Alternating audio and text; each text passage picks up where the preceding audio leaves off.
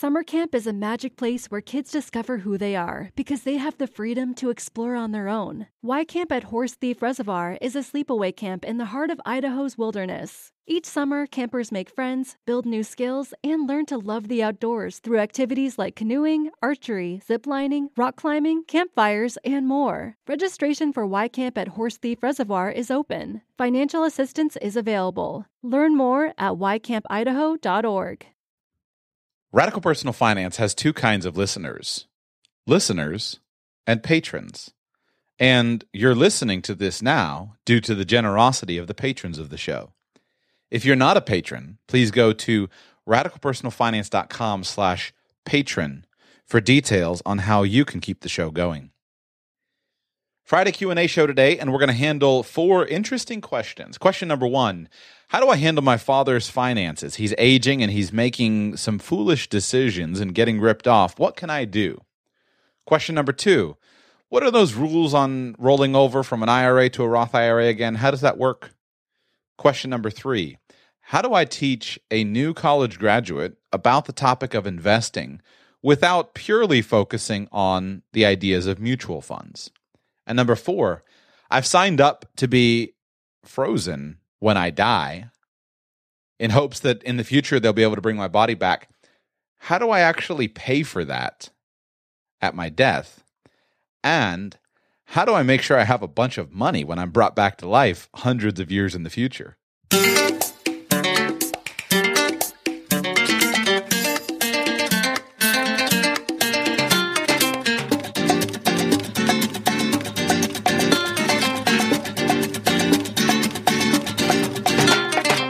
Welcome to the Radical Personal Finance Podcast. My name is Joshua Sheets, and today is Friday, March 6, 2015. I love doing these Q&A shows. I don't know about you, but I like doing them. If you don't listen to them, you really should. But the fact that you're listening to this means you do. They're probably some of the most interesting topics that you're ever going to hear on this show. They're certainly more interesting than the things that I can think of. And today is going to be good.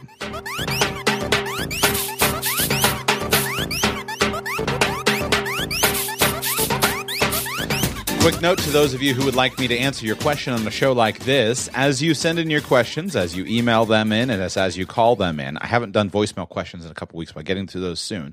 But as you leave them, as you email them, and as you call them in, please let me know if you are a patron. I will always give patrons of the show the priority in answering your Friday Q&A questions. At this point in time, I have way too many questions in the backlog that I can hope to answer ever. So, and then they keep coming in, and I love them coming in, so I encourage you to get them in. But make sure, just put a little note in there that you are a patron so that I know. And I do go and check sometimes, and I recognize some of the names, and thank you for your support. So let's kick it off with a question here from Jason about his father's finances. And the question goes like this. Jason, his name is Jason. My name is Joshua. And he says, Joshua, my father, who is 60 years of age, has become a victim of numerous scams over the last year or two. Generally, they involve him receiving calls that he won some prize and needs to wire some money, usually in $500 increments, to the West Indies, Jamaica, etc. His decision-making with his finances is not good, to say the least. He continues to fall for these scams, despite being told by numerous family and friends, law enforcement, and bank reps that it is a scam and he is never going to receive any prize. His financial situation is as follows. He receives Social Security disability for around $1,400 per month. His expenses are only about $700 per month. He owns a very modest house that is paid off. Also, he has a bank IRA worth about $50,000, wherein he's earning a whopping 1.3% fixed interest, which is a rollover from a 401k which he had when he was employed. In my efforts to help him with his finances, I got him to give me a power of attorney, and I was added as a signer on his checking account. I am able to monitor his checking account through online banking. However, I live too far away to proactively keep Dad from wiring in money for these scams. All I can do is call him after I see that he has made a large cash withdrawal from his checking account and ask what it was for. I can tell by his evasive answers that it is usually for another scam. My question is, how can I prevent him from wiping out his IRA and spending all his future Social Security earnings on the dream of the big foreign lottery prize? Does the power of attorney allow me to move the IRA to another financial institution, perhaps to an online broker or something out of state? As it stands, Dad can go down to the local bank and withdraw from the IRA with ease. The account could be wiped out before I had the chance to try to talk some sense into him. Also, is there some way for me to become a custodian of the Social Security payment where I could assure that Dad's needs were met and had the rest of the funds go into a savings account in his name? I would welcome any other suggestions you may have on this matter. Take care, Jason. Jason, interesting question. It's a little bit strange. And probably the first thing that I would try to understand if I were personally speaking with you is, does he simply have poor judgment, or is he starting to approach the territory of mental incapacity? There's a big difference in those two things from a legal perspective. If he simply has poor judgment, then many of the legal methods and methods of recourse that you could fall back upon are not going to be applicable to you. If he's approaching mental incapacity, demonstrating signs of dementia, something like that, then that's a different road. And so I would try to understand where he is in that decision tree. Sounds to me like he simply has poor judgment. And it's very strange because it's unusual. It seems very strange. You've got a real challenge on your hand.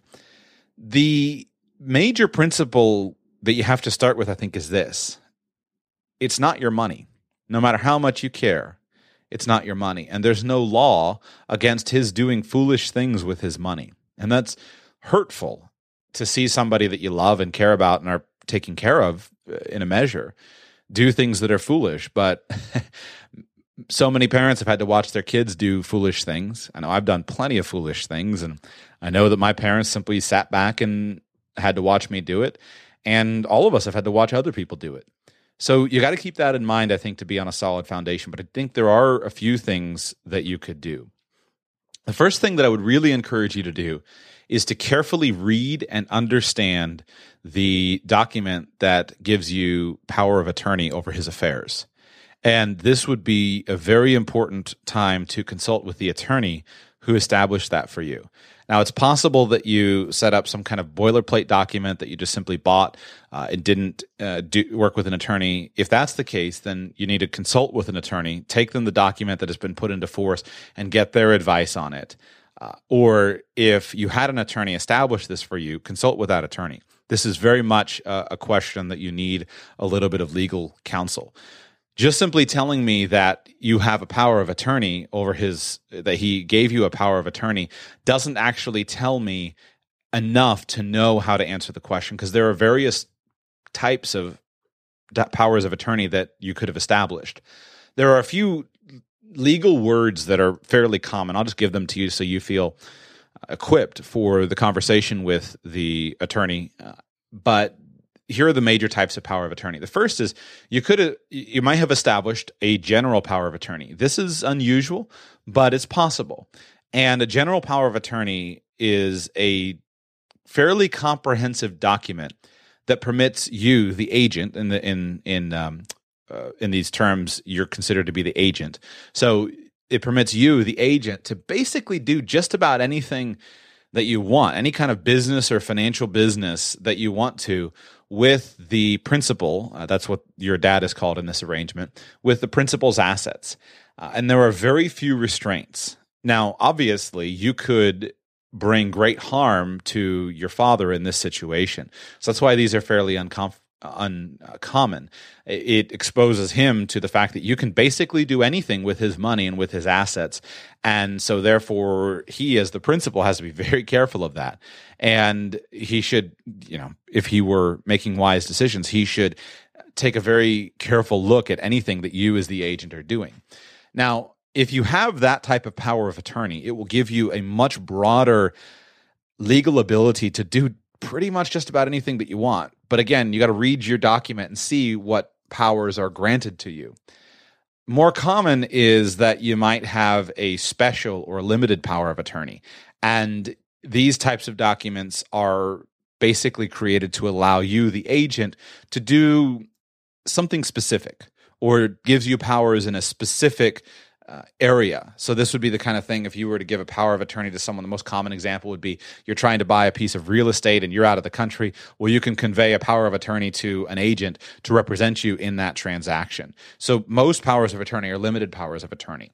But when working with parents, it might be different, however, because you might have done and established a power of attorney that takes effect upon a certain action, or excuse me, upon a certain condition, upon a certain condition. And so that leads into what's commonly known as a springing power of attorney. A power of attorney document can be written so that as soon as it's signed, it immediately takes effect. But it can also be written that it goes into effect upon some certain event. So this is common when children are working with their parents and their parents are aging. Oftentimes, there will be a springing power of attorney which will spring into power. It'll spring into effect at the time of a triggering event. And that triggering event can be something very simple, such as, my parents have attained a certain age 65, or in a certain specific calendar year. But it could also be something like incapacity, mental incapacity. So it's not uncommon to have a power of attorney that says, if my father is mentally incapacitated, then I now have a power of attorney over their affairs. It springs into effect. That's why it's called a springing power of attorney. And this leads us to the final common word that's applied to powers of attorney, and that's a durable power of attorney. So generally, unless the document says otherwise, if you have a power of attorney and then your father's affairs, and then he becomes mentally incapacitated, generally that power of attorney is now terminated. You don't any longer have the ability to conduct business for him. However, if the document is written as a durable power of attorney, and then that means that even if the principal in the contract becomes incapacitated, that you as the agent can continue to conduct business for them. So the power of attorney is the document that governs what you can do. And so it's impossible for someone like me to say what you can do in that situation without actually reading the document. And since I'm not an attorney, I couldn't actually legally tell you and give you much advice on that either. This would be a really excellent opportunity for you to seek some legal advice. And then, depending on what you actually find in that document, just start with reading it. And if you read it yourself, if you haven't, many people never read their legal documents, sit down and read it. And most of the time, if you can get past the intimidation factor, legal documents are not that tough to understand. So sit down and read it and see what it says you can do. I'm leery to, frankly, make any comment further than that, simply because I don't know, is this a document you bought off the internet or got from the library, or was this a carefully crafted legal document for your specific situation? And I certainly understand that you've got to balance the difference of cost of counsel versus potential impact. But, if you can keep your father from wasting $50,000 plus $700 a month, plus other potential things, it's worth getting some good legal advice. So seek some good legal advice. There are a few ideas and a few simple things that you could do. And, frankly, voluntarily, you could set many things up. You could set almost anything up. But this is going to largely depend on how open your father is to your involvement in his affairs. If he spend a lot of time on that, talking and asking for his permission to be involved. If he has somebody that he respects, maybe a family member, a friend, a trusted friend or trusted advisor, perhaps a pastor or a counselor of some type, then consider appealing to that person to gain greater weight so that he's clear on the fact that he needs some help. So look through that from a psychological perspective and see if you can find somebody that would have greater influence than you over his life, to whom you could appeal, explain the situation, and ask for his cooperation.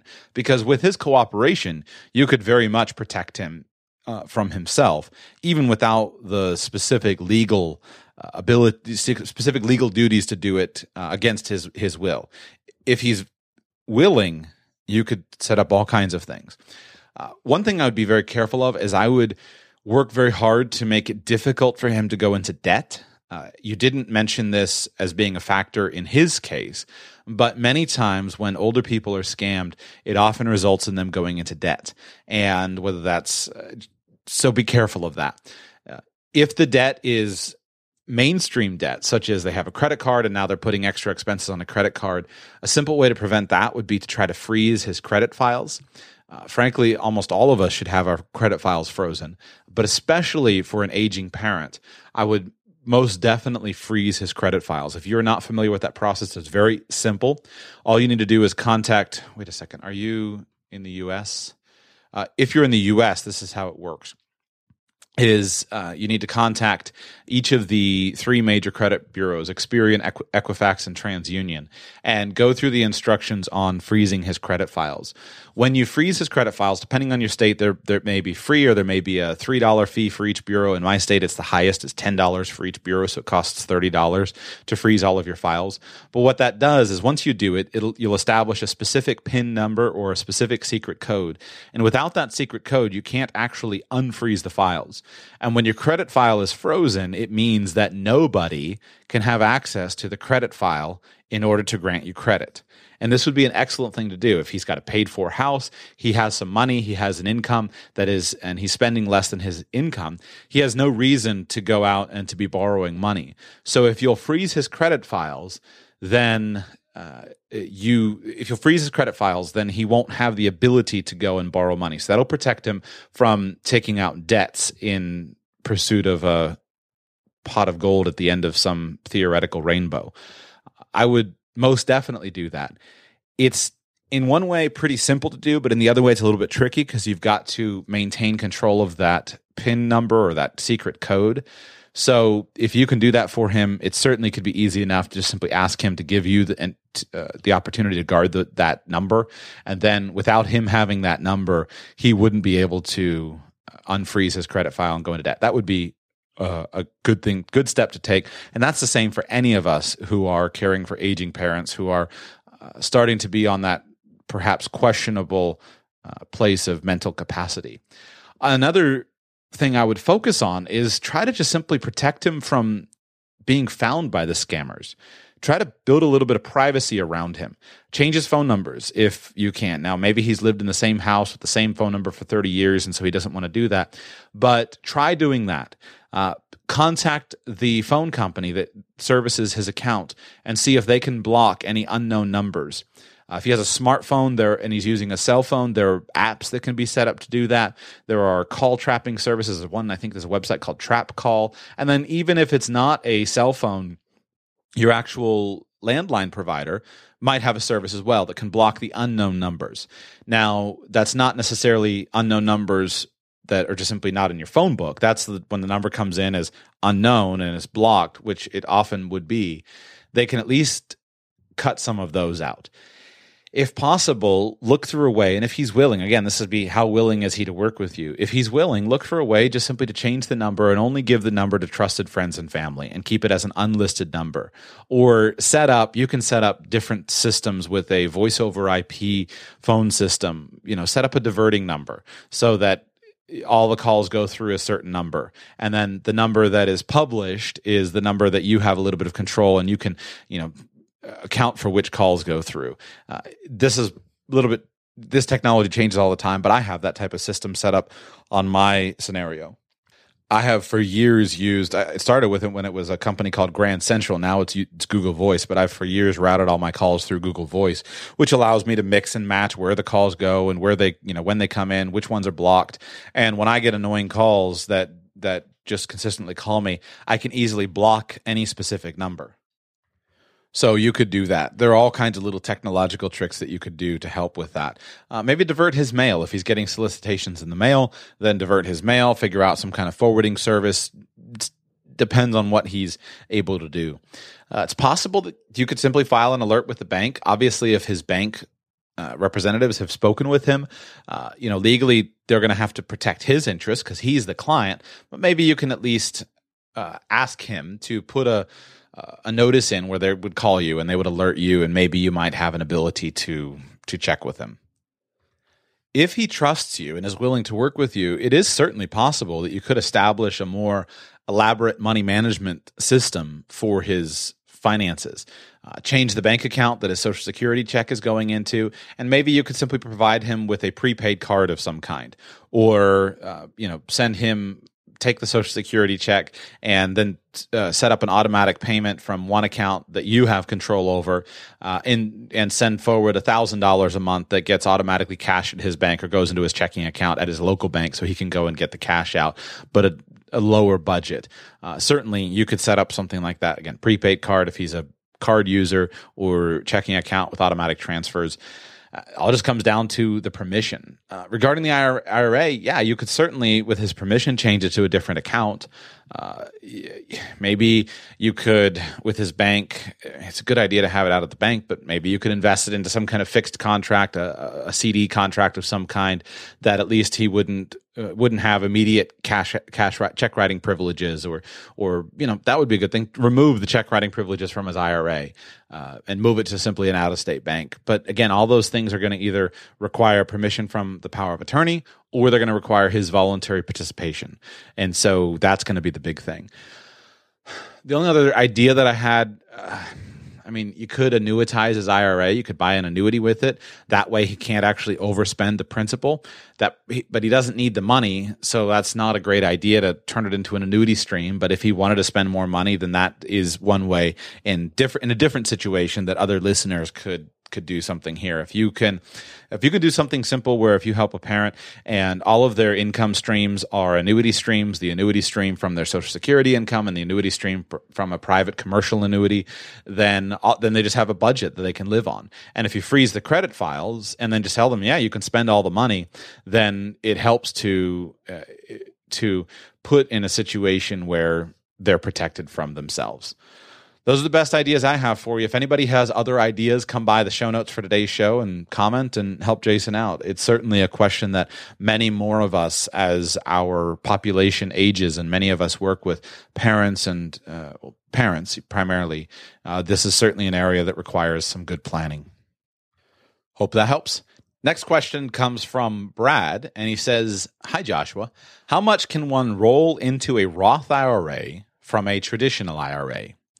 Is it true that interest earned in the traditional IRA is treated as principal once it's rolled into the Roth and can be withdrawn without the penalty after 5 years? I really like the variety of your show. Keep it up. Best wishes, Brad from Utah." Brad, it's a good question. It's a simple question, and let me answer it simply. You can roll any amount from a traditional IRA into a Roth IRA without any maximum rollover amounts and without any caps on income. Anybody can do this.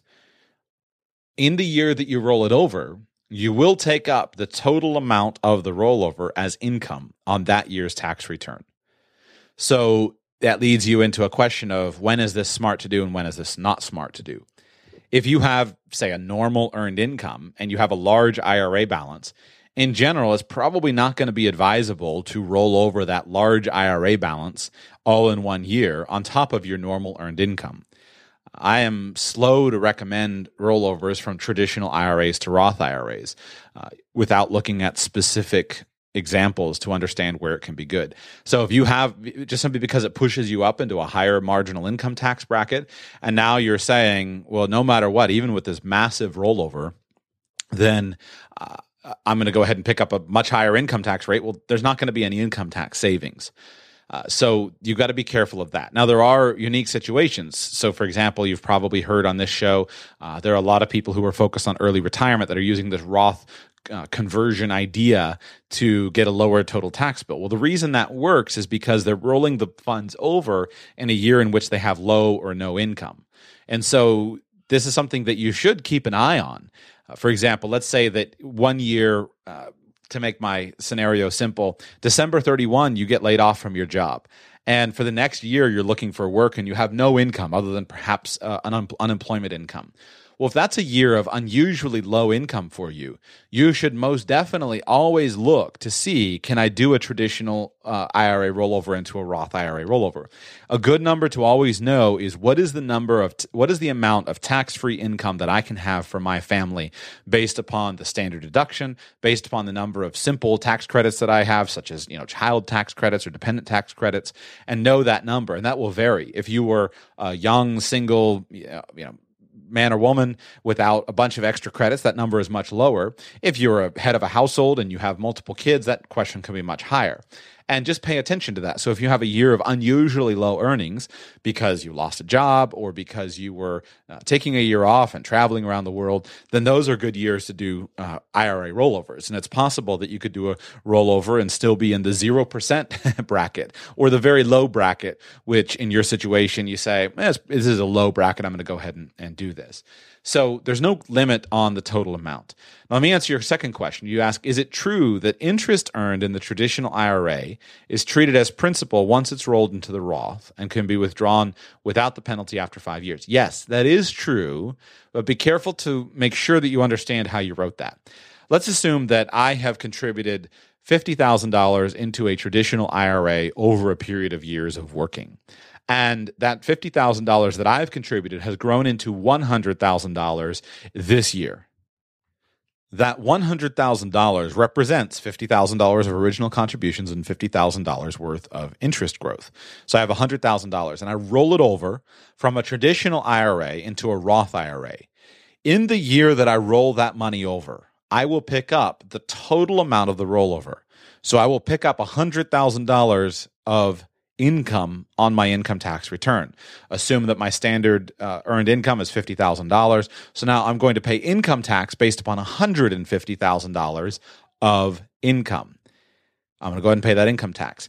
Now, in that Roth IRA, I've established that $100,000 number as my basis. That's the amount of my contribution to the account is $100,000. And I've paid tax on that $100,000. Now, fast forward 5 years. The money stays in the Roth IRA for 5 years. Over that 5 years, I've had brilliant investment performance, and my money has grown again by another $50,000 magically. So I've gone from $100,000 contributed to the Roth IRA to $150,000. After 5 years from the date of rollover, I can go ahead and distribute $100,000 from that Roth IRA account, and I will not pay tax or penalty on that money. But the remaining money, the $50,000 of gain in the account, must stay in the account, or if it's withdrawn without a qualifying exception, it will be taxed and penalized. So that's the answer to the question. Just be careful to make sure you get those details right as far as, yes, the interest that's earned in the traditional IRA will be treated as principal, but it's treated as principal because you're paying tax on it. And then, yes, you can be withdrawn from the penalty without the penalty after 5 years. So question here is just be clear on why you're asking the question. If you're asking the question from the purpose of saying, I'm trying to massage my tax rates and do intelligent tax planning, that's one thing. If you're asking the question from the purpose of how do I get money out of the IRA early without paying penalties, that's a different question. And this is both of these, this technique can be used in either of those lines of thought. So it's unclear from your question why you're asking the question, but make sure you understand that before you start applying it. Next question comes from Dustin. Dustin says, I have a friend who's a 22-year-old male, new graduate who is just starting his first engineering job, and he asked me if I had any good resources on investing. Prior to his question, I sent him your Becoming a Millionaire Who's Working at Walmart episode, as I felt that portrayed a lot of key concepts very well. I want to recommend another episode that really embodies your take on investing, which I think is very helpful, as my friend seems to think investing just means putting money in the stock market. What would you share with him? Dustin. Dustin, it's a good question. I need to create a show on it at some point. I'll probably create a standalone product of some sort, a standalone CD course, something like that can be a physical product that you can buy and give to somebody like this. It's a givable resource. But let me just give you my thoughts on the question. If I were working with him, I would very much focus on trying to find something that he can relate to. And I generally have found that the Socratic method of teaching where you're asking questions is more effective. One of the things that you learn in studying sales skills, most especially individual person-to-person sales skills, is the power of sales is in asking great questions. It's not in telling. It's in asking great questions, because the person who asks a question controls the course of a conversation. So world-class salespeople will generally ask world-class questions. The goal of asking the questions is to find a point of common understanding. Find something that he can relate to. Now, probably, you said he's a new college graduate just starting an engineering job. Probably that's going to be something related to college or maybe related to engineering, good foundation, engineering principles, things like that. Most definitely it's college probably. Now, if he's a gardener, then start with the idea of sowing a seed and getting a return on a multiplication of the seed, or breeding cattle, or I don't know if he's ever had a lemonade stand or exhibited any entrepreneurial inclination, then start there. Business is a way of printing money, and so you invest in the raw materials and you create it. And that's how I think of investing. It's a way of creating and printing money for yourself. Most people have had enough, at least casual exposure to the concepts of business, something like a lemonade stand, where they can understand that. Yes, you're a 12-year-old. When you were 12 years old, you went out, you bought $1 worth of lemons, you bought $1 worth of sugar, and you bought $1 worth of water, and you borrowed a table. You have $3 invested into that. You sold cups of lemonade at 50 cents each, and you invest and you sold 20 cups of lemonade. You earned $5. That means that you've printed $2 for yourself through your labor. That pays you back, and now you have an investment of your labor for a return on investment. That's it. That's the fundamentals of investment. If you get that concept, you get it's exactly the same thing that Walmart does, just on a bigger scale. And when you buy Walmart stock, all you're doing is investing in their money printing and giving them some money so that they can print some more for you. That's it. It's as simple as that. It's not a hard concept. But the challenge is we don't generally have a lot of exposure to entrepreneurship. Most of our teachers are not entrepreneurs. So we don't ever think about this. And we're generally discouraged from entrepreneurship and encouraged in the direction of earning wages. So probably, though, to give somebody a more comprehensive view of investing, I would use something like college. And I would ask him, why did you go to college? If you ask most people, why did they go to college? A few will make an answer such as, I wanted to be a more well-rounded person. A few will say, I wanted to experience the joys of a liberal arts education. Very few. Most people will say, because I'm going to make more money. That's how college is sold in this country. It's not sold as educational attainment or becoming a more well-rounded person or being connected with the liberal arts. It's sold as making more money. Now, those other things are ancillary benefits, or having a good time, party school, that kind of thing. Those are ancillary benefits. But it's sold based upon the idea of it being an investment. If you invest in this certificate of completion called a diploma, then you will have a higher total lifetime earnings. That's what it's sold as. Unfortunately, in the same way that very few people ever actually look at the financial transactions in their life and run a cost-benefit analysis and figure out what is the opportunity cost for this money and this time, since we don't do that, most people just say, okay, I'll go ahead and do it. I've never met the college student who sat down and said, so I calculated what I was giving up by not working for the next 4 years. And I also calculated what the cost of tuition would be. And I figured out that very much it's in my best interest to purchase this 4 years of college tuition rather than to get started on my earning career earlier. And the magical lifetime earnings things don't necessarily go into that. It's a show I'll do at some point, actually, of going into that scenario and just trying to calculate, okay, let's say that you started with the average earnings of a high school graduate. You started earlier, the other way around. And most of the time, college is still going to come out ahead, but nobody's calculated that as an example. But he has said, I'm going to invest in a college degree. So start there. We invest in a college degree to have a higher total lifetime earnings. So start with that. That was an investment. Let's say that he spent $50,000 on his engineering degree. He could have taken that $50,000 and invested it in lemonade stands or in Walmart stores. But he didn't. He invested in a college degree. So I would expand from there. And then, with the focus on education, why is college supposed to increase your earnings? Well, there could be various answers to this, from the cynical to the optimistic. Theoretically, it's supposed to be because you have a higher level of educational attainment, right? So now you're qualified for a broader number of positions, and now you're qualified to earn more money. So let's stick with the optimistic viewpoint. Should that investment into education stop at 22 years old with the certificate of completion saying, bachelor's degree in engineering on it? No, obviously not. That's just the foundation. So investing in education is a concept that we're familiar with. We just don't usually identify it.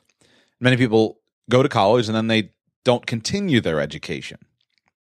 It's supposed to be a commencement ceremony, right? The starting of life.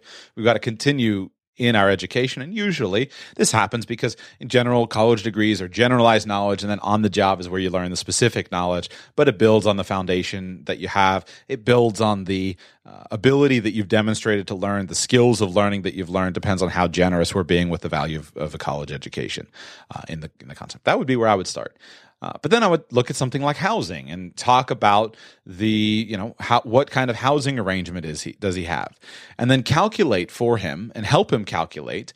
Okay, if you pursue this certain housing arrangement, which is fairly standard, and then contribute this other money to a 401k, what can be your expected rates of return on the money? He's an engineer, so he should be able to do some math and teach him how to run a financial calculator and calculate that. And then say, well, what if instead of doing this standard approach, maybe you bought a duplex and you lived in one aspect of it, one side of it. So you qualified for the duplex with the same amount of money that many people would spend on a single-family home, but you bought a duplex with a 2-1 on either side, so you have a total of 4 bedrooms, and you rent out 3 of the bedrooms and live in one. That's an excellent investment. I dare say most 22 or maybe 23 or 24-year-old young engineers with a year or two of earnings history, most 22-year-olds or most young engineers could qualify for a mortgage to the amount that would allow them to purchase a duplex. Then, by renting out one of the halves and one bedroom in the half that you live in, assuming a single man, you have an opportunity where it's very likely that I bet those tenants would actually make that mortgage payment, and then demonstrate to him how much money that will grow to. Put an opportunity cost in there and say, let's say that he needs a new car. Okay, so calculate buying a new car, and then calculate and demonstrate how, if you use that money for a down payment on a house or a duplex, that you can then rent out 3 of the 4 bedrooms and then reinvest it, how he could probably simply make the transaction of buying the duplex, living in one of the bedrooms, and have his tenants pay a car payment for him. That should be a fairly reasonable example to be able to grasp. Is he giving up some lifestyle benefit? Yeah, he's got a roommate. But again, even if you find a scenario, find a triplex and live in the studio. My point is, however, if he could have tenants that are paying for his mortgage and maybe he can find a good deal, and those tenants can also pay for his car payment, he's in a good spot. These are fairly mainstream ideas, or at least they're fairly easily understood. I generally, almost always, when talking with people, will try to use real estate as an example of investment, because real estate, we're around it our whole lives. We touch it. We live in it. We're familiar with people paying rent. We're familiar with these concepts. And so oftentimes use real estate as a way of demonstrating dividends. They're not the same, but in a way they are. The rent that you receive from owning rental real estate, that's akin to the dividends that you receive from owning shares of a company. The number of people that are familiar with the concept of paying rent is much higher than the number of people who own individual stocks and are familiar with the concept of receiving and spending dividends. So I would start with some of these examples, and then I would teach him how to run a financial calculator and or just teach him how to make some simple spreadsheets. If he's an engineer, he's probably got the spreadsheet bug, and teach him how to sit down and design some fun spreadsheets. Use that example I just gave. Okay, work for a year, save a certain amount of money for a down payment on a duplex, even if you can't get a deal on the duplex, which is a big deal, you should, but even if you just have to buy retail prices, you can at least plug that into a spreadsheet and see, if I take action A, I can expect this, and then compare that to action B. Show him how to sit down with his 401k, show him how to put a certain amount of money into it, show him how the employer match works, take an assumed rate of return and then project it out, and just model these different scenarios. And an engineer should be able to understand and do a little bit of simple financial modeling. Just Excel is all you need, and make up the formulas as you go. You don't even need to start with a template. It's not that tough. So that's where I would start. Hopefully that can be helpful to you, and at some point I will go ahead and be able to create the resource for how to think about investing. Just every decision in life, look for what's the best use of money. Next question, let's go to Caitlin's question on cryonic freezing. And this is the first time in my life I've ever been asked this question, and this is going to be fun. She says, I think I have a unique and radical financial situation. I figured with your unique outlook on things and the interesting nature of your show, this might be an interesting question for you to consider. I want to be frozen after my legal death and reanimated later. I also want to preserve my wealth so that if and when I am brought back, I will gain the benefit of at least many decades of compound interest. My question is this: how should I fund my being frozen, and how should I preserve my wealth in perpetuity after my death until my reanimation? Details. I currently have a 20-year term, $150,000 life insurance policy. The Cryonics organization is set to be the beneficiary. Upon my death, they will take my body and fly it to their facility where it will be retained. The Cryonics plan that I have signed up for costs $80,000. I have added the additional $70,000 for any chartered flights that might be needed to be flown or any legal battles that will need to be fought in order to get my body. I know that the 20-year term will expire, and as I am presently 23 years old, I hopefully will still be around. I was wondering what I should do long term. I was considering just using the company's standard trust model and pumping money into it over the 20-year period. My insurance representative thinks that I should move to a whole life policy. What are your thoughts? My second question is in regards to preserving my personal wealth upon death. As I will no longer be a legal person upon death, what is the best way to preserve and grow my wealth over the years in such a way that I can claim it upon being reanimated? Ideally, I would like to have a revival incentive in order to encourage people to revive me, something along the lines of 20% of the wealth accumulated. What do you think the best financial instrument would be? A trust? It's a bit tricky as I will not be a legal person after death. It's an odd question, and I appreciate your help. Thanks, Caitlin. Caitlin, this is an incredibly fascinating question, and it's very fun to think through, and I've never thought through it until I received your email.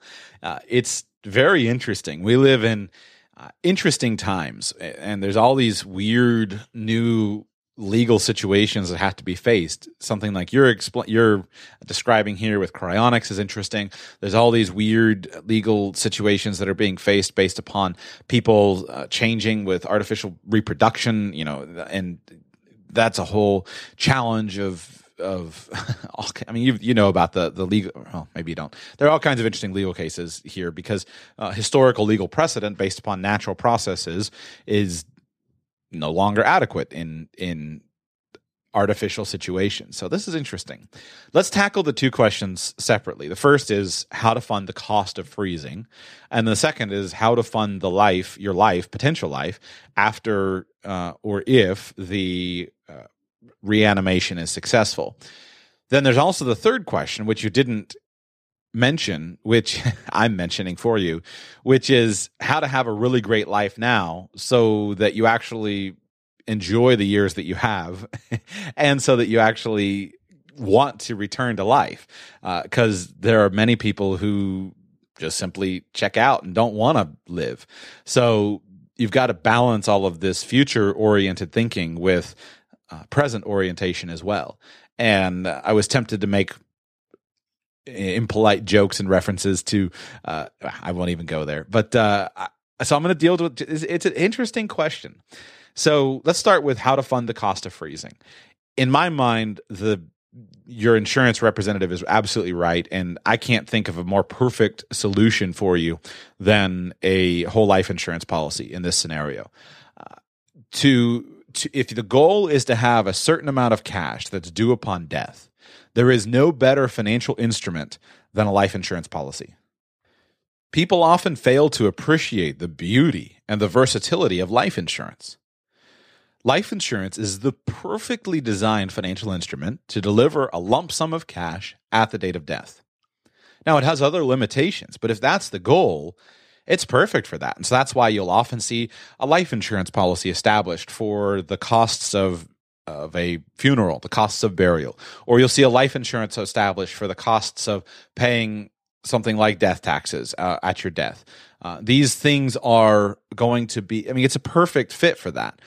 If we own, let's say that we have a portfolio of blue chip stocks, we can't guarantee what the value of those blue chip stocks will be at the date of our death. Well, we can guarantee what the value of our life insurance policy will be at the date of death. Additionally, life insurance can be paid for over a period of time. And so we can fund it with a fixed known cost. And in your situation, the scenario that you're describing, you absolutely do need a whole life insurance policy. Term life insurance is the perfect financial tool to fund temporary needs for life insurance.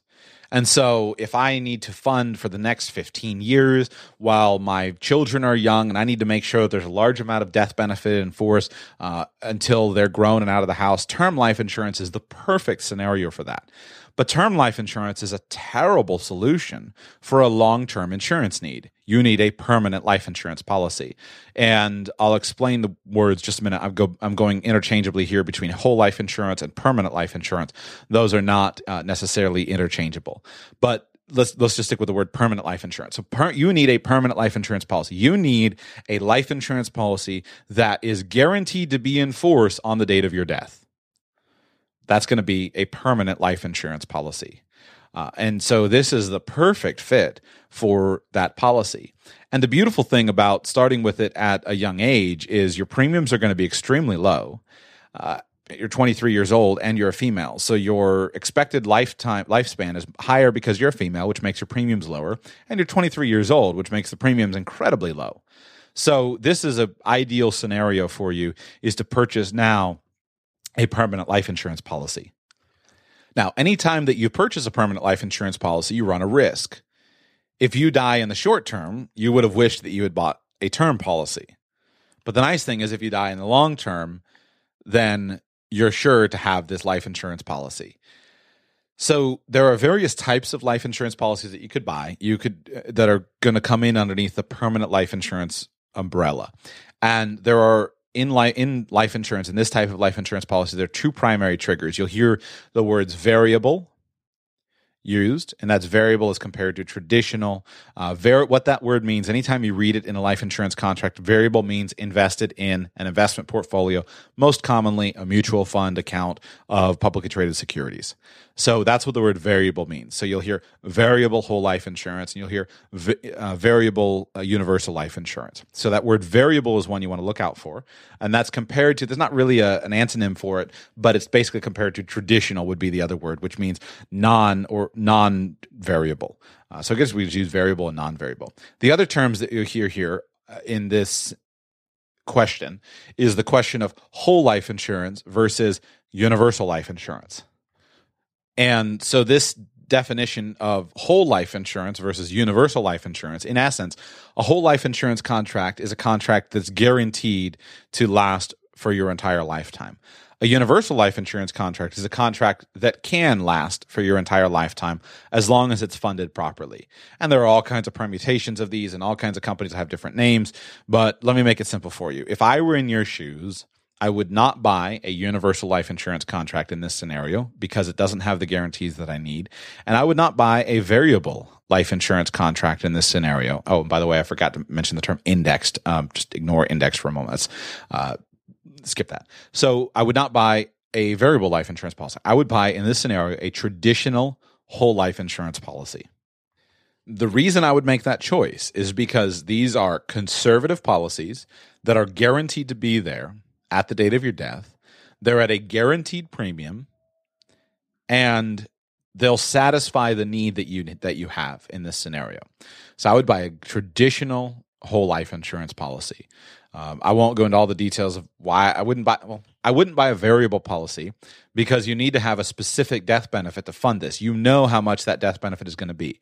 And so the idea of potentially having a higher death benefit is going to be less valuable, or potentially a lower death benefit due to the performance of the variable account is going to be less important to you because you have a specific need for a specific sum. And again, I wouldn't buy a universal life insurance policy because I would not want to run the risk that the policy was underfunded and was not there at the date of my death. Traditional whole life insurance policy. I would choose for these types of policies, you're much better off going with a very old mutual insurance company. Your short list here is essentially Northwestern Mutual, New York Life, Mass Mutual. These are the big three in this scenario at this point. Guardian is the trailing fourth. These companies have been around for over 100 years, all of them, some of them 150, some of them more. They all have excellent traditional conservative insurance contracts that will be there for you. And that would be what I would definitely do. Now, check the premiums on that. And if you can't afford that right now, then what you must have is you must have a term life insurance policy that can be converted to one of those companies' traditional whole life insurance policies, regardless of any changes in your health. I would, as quickly as possible, get out of a level term life insurance policy. Level term is not appropriate in this scenario because the key function for you, based upon the facts that you've described, you need to not run the risk that you can't pay this bill. And so you would want to purchase what's called an annual renewable term life insurance policy. And each of those companies will have one. So you want to buy an annual renewable term life insurance policy. Most term life insurance used to be annual renewable term. Now it's much more common that most term life insurance is what's called level term insurance. The problem with the level term insurance is that it's going to run out in 20 years. And the other problem with it is in your individual policy, there will be only a specific period of time in which you can convert it from a term insurance policy to a whole life insurance policy. And it's probably something like 10 years, depending on your company and depending on your contract. So you need to make sure of a couple of things. Number one, that you have a longer period, because let's say you're 23 years old.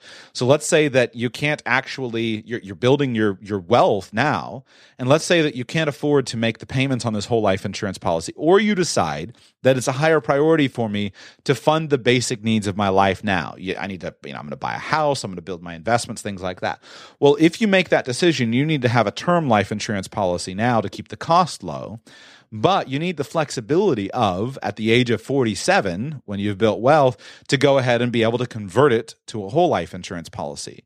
Well, if in the meantime you've gotten sick or you've gotten hurt or you've gotten fat or you've started doing some hobbies that are going to make it tough for you, you've started flying airplanes, things like that are going to make it tough for you to get an insurance policy, you want to get that locked in with a term insurance policy now. And annual renewable term policies will give you a much longer period of time in which you can convert them to a whole life policy.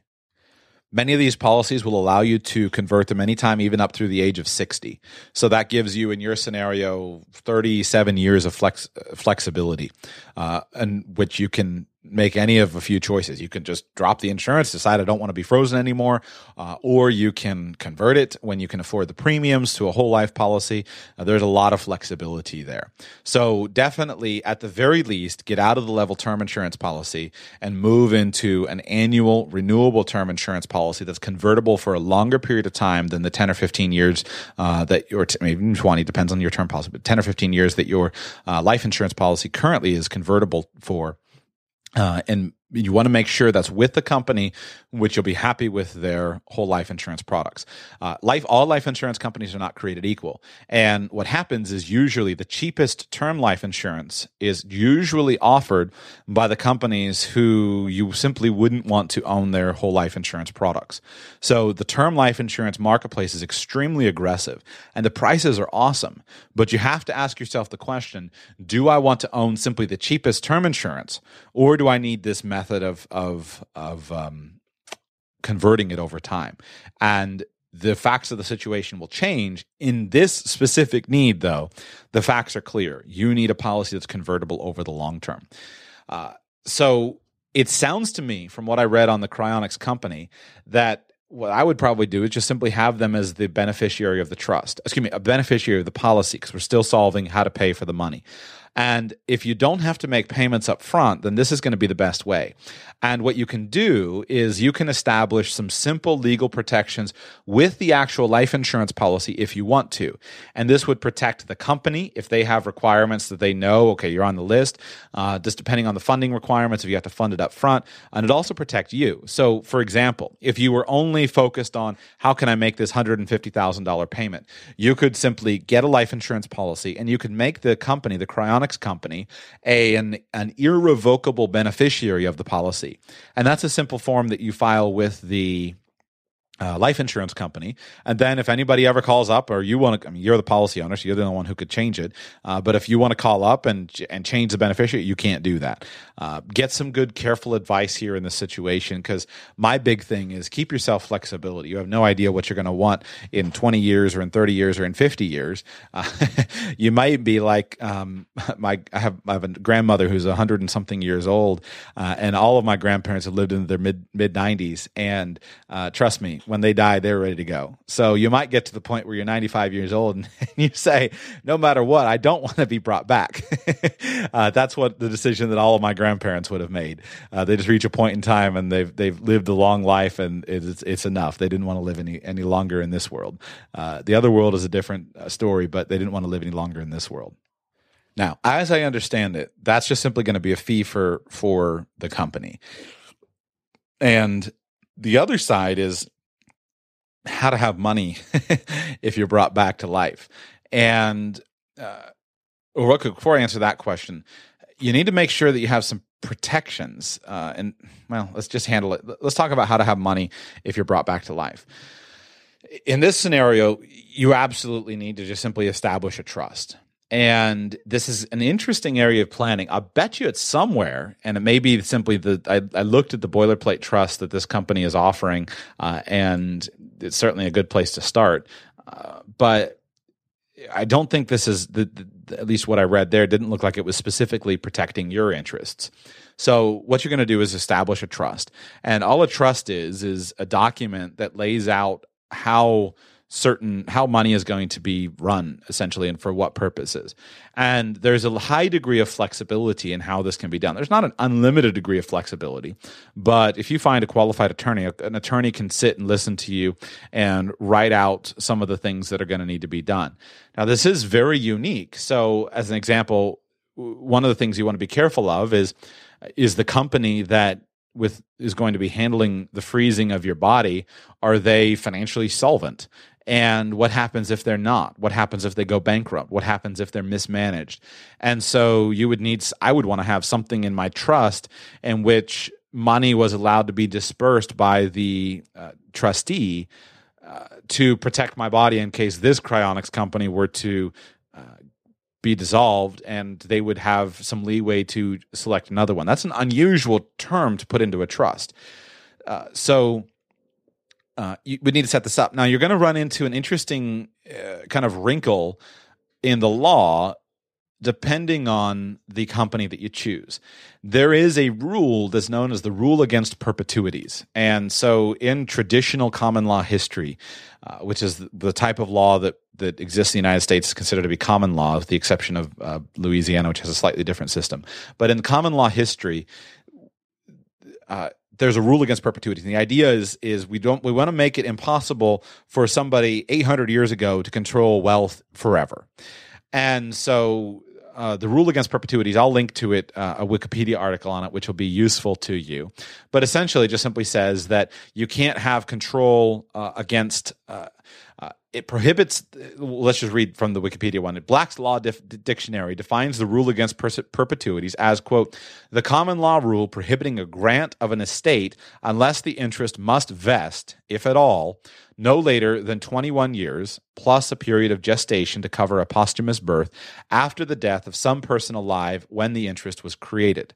So, in essence, what this would mean is, let's say that you live to the age of 100 and you die. This law would prohibit the money from being kept in trust for any longer than somebody who's alive at the date of your death, plus 21 years. That's essentially what it's saying. Now, this is going to depend on what state you live in, because this has been the rule traditionally, but there have been changes depending on the state that you live in. And so some states have other various legal doctrines. Some states have adopted a different variation of this rule called the Uniform Statutory Rule Against Perpetuities, which extends that waiting period from 21 years to 90 years. And then other states have repealed this rule. In fact, in Florida, where I live, we have an approach that we can use called a dynasty trust. And in essence, the value of the dynasty trust is that we can create a trust in our state law that allows that trust to exist for the benefit of our children or grandchildren, plus an additional 360 years after the benefited person has died. So if that's a tremendously long period of time. So in essence, it can be 360 years plus the lifetime of my grandchildren. So let's just assume that my grandchildren live for 80 years. That can bring me up to essentially 440 years in which I can control the money under the terms of the trust. These trusts can be incredibly useful. They can be written in a way that allows them to avoid intergenerational estate tax and generation skipping transfer tax.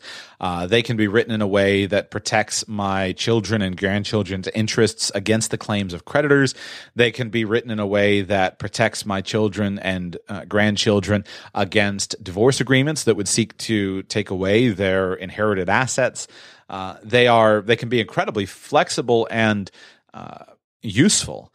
They can also have disadvantages and not be very useful.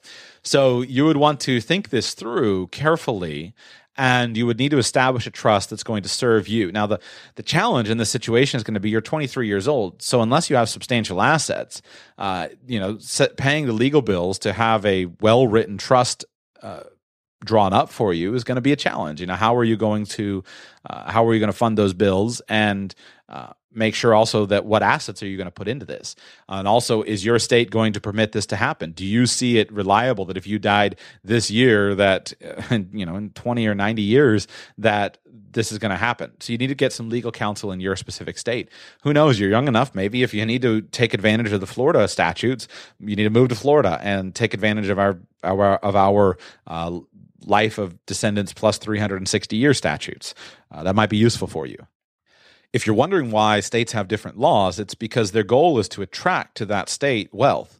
So there's a reason why in Florida we have Palm Beach Island and Jupiter Island and many other small enclaves throughout the state where wealthy people make sure to spend their retirement, because we have advantageous laws protecting wealth. We have no state income tax.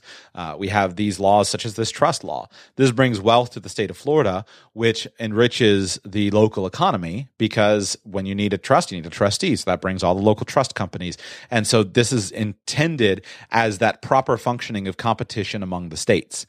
So you want to just be careful that you understand the different state laws and you're choosing a state that's competing for your business.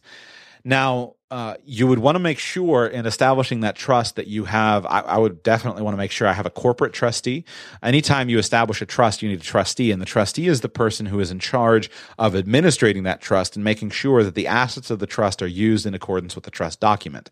And that trustee can be an individual. It could be your Uncle Joe. But in this situation, because you're looking for such a long-lived time period, most definitely you would want either a corporate co-trustee or simply a corporate trustee.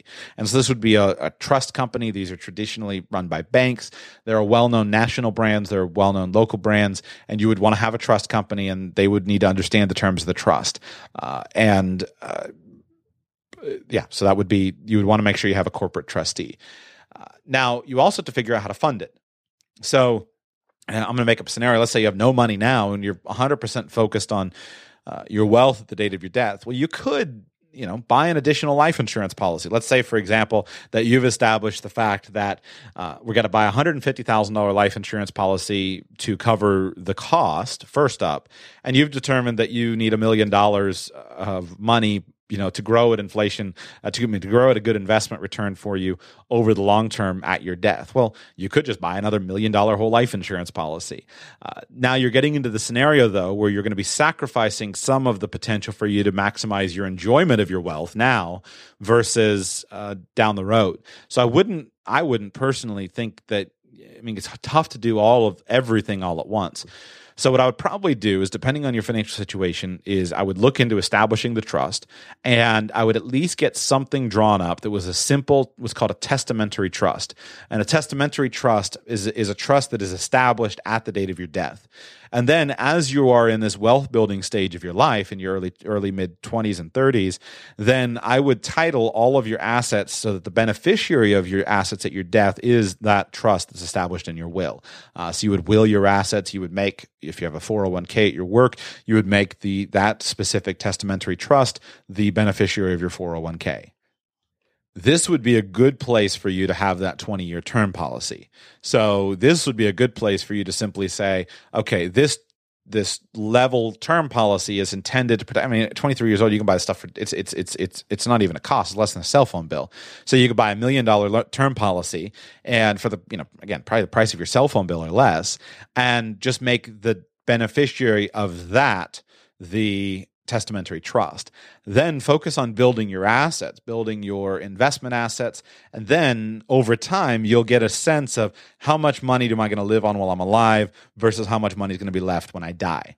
So I would probably, if I woke up in your shoes with this set of constraints, I would go ahead, if I had the money, I would go ahead and assuming you're well employed and you have a little bit of extra, I would go ahead and fund the $150,000 price tag with a permanent policy today, a permanent life insurance policy. And then I would set aside, $1 million of term insurance to fund the testamentary trust to have wealth at my death. Now, an additional wrinkle would be what kind of commands and instructions would you give for the management of the investment portfolio? That's kind of interesting because those commands and instructions would need to be flexible.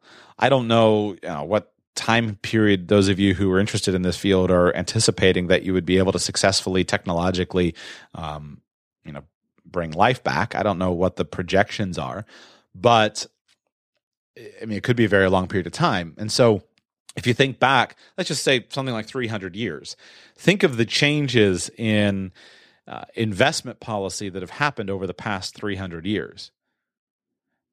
It's a very different investment horizon here. So this would need to be written in a very flexible manner.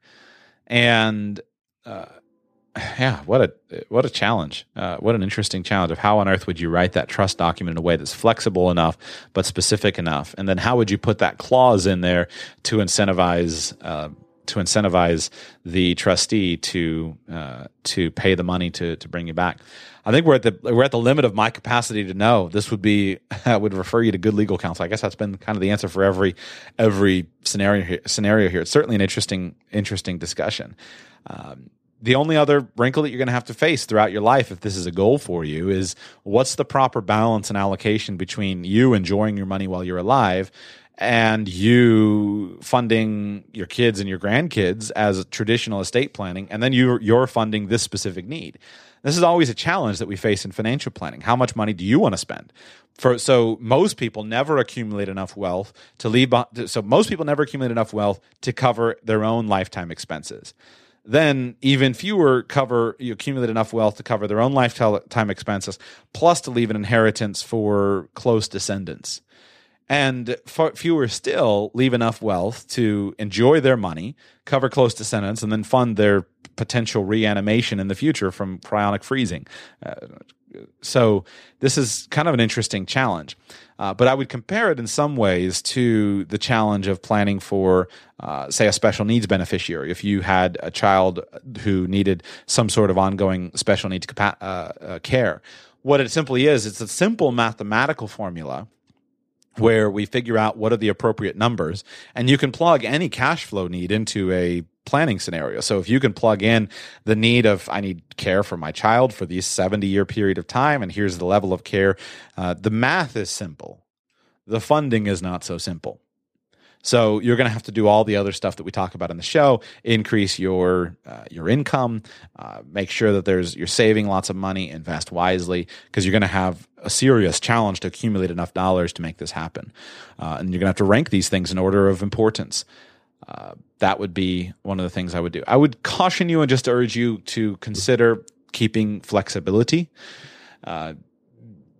I am also young, so this is not a slight on your being 23 years old. This is an encouragement that take the ideas that are useful to you at 23 years old and assume they will change throughout your life. And again, even as simple as I have experienced, many of the octogenarians whom I've spoken to, they would say, you ask them, do you want to come back and live in this world?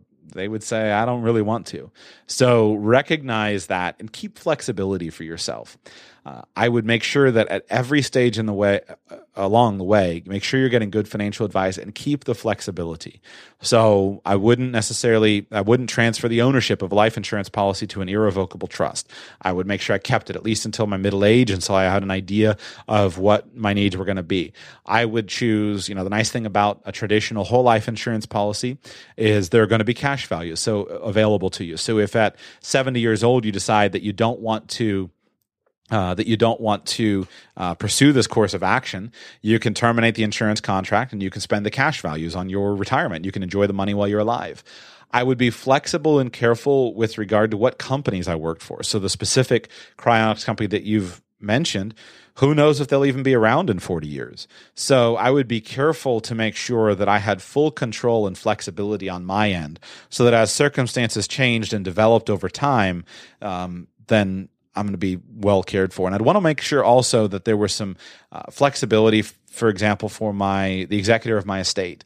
And I don't know any of the details of cryonic freezing, but what if you die in a fiery accident that is not the same as dying peacefully in your sleep? Well, make sure that the money that would otherwise be expended on your freezing is going to the people that you love, that you want it to go to. So just plan for flexibility.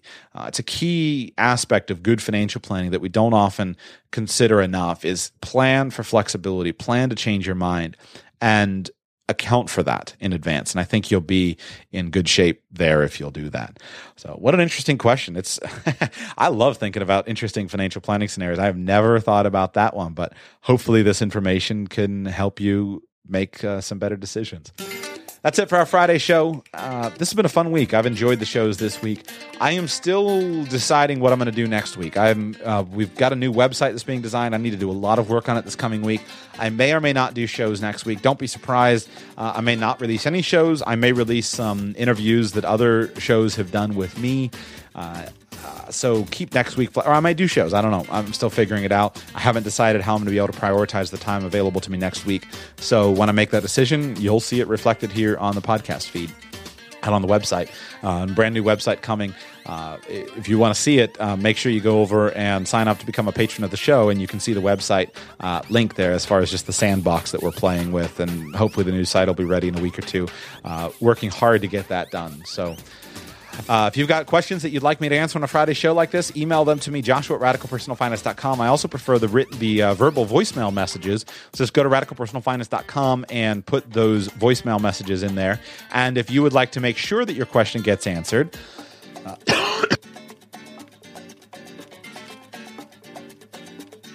excuse me, I was coughing.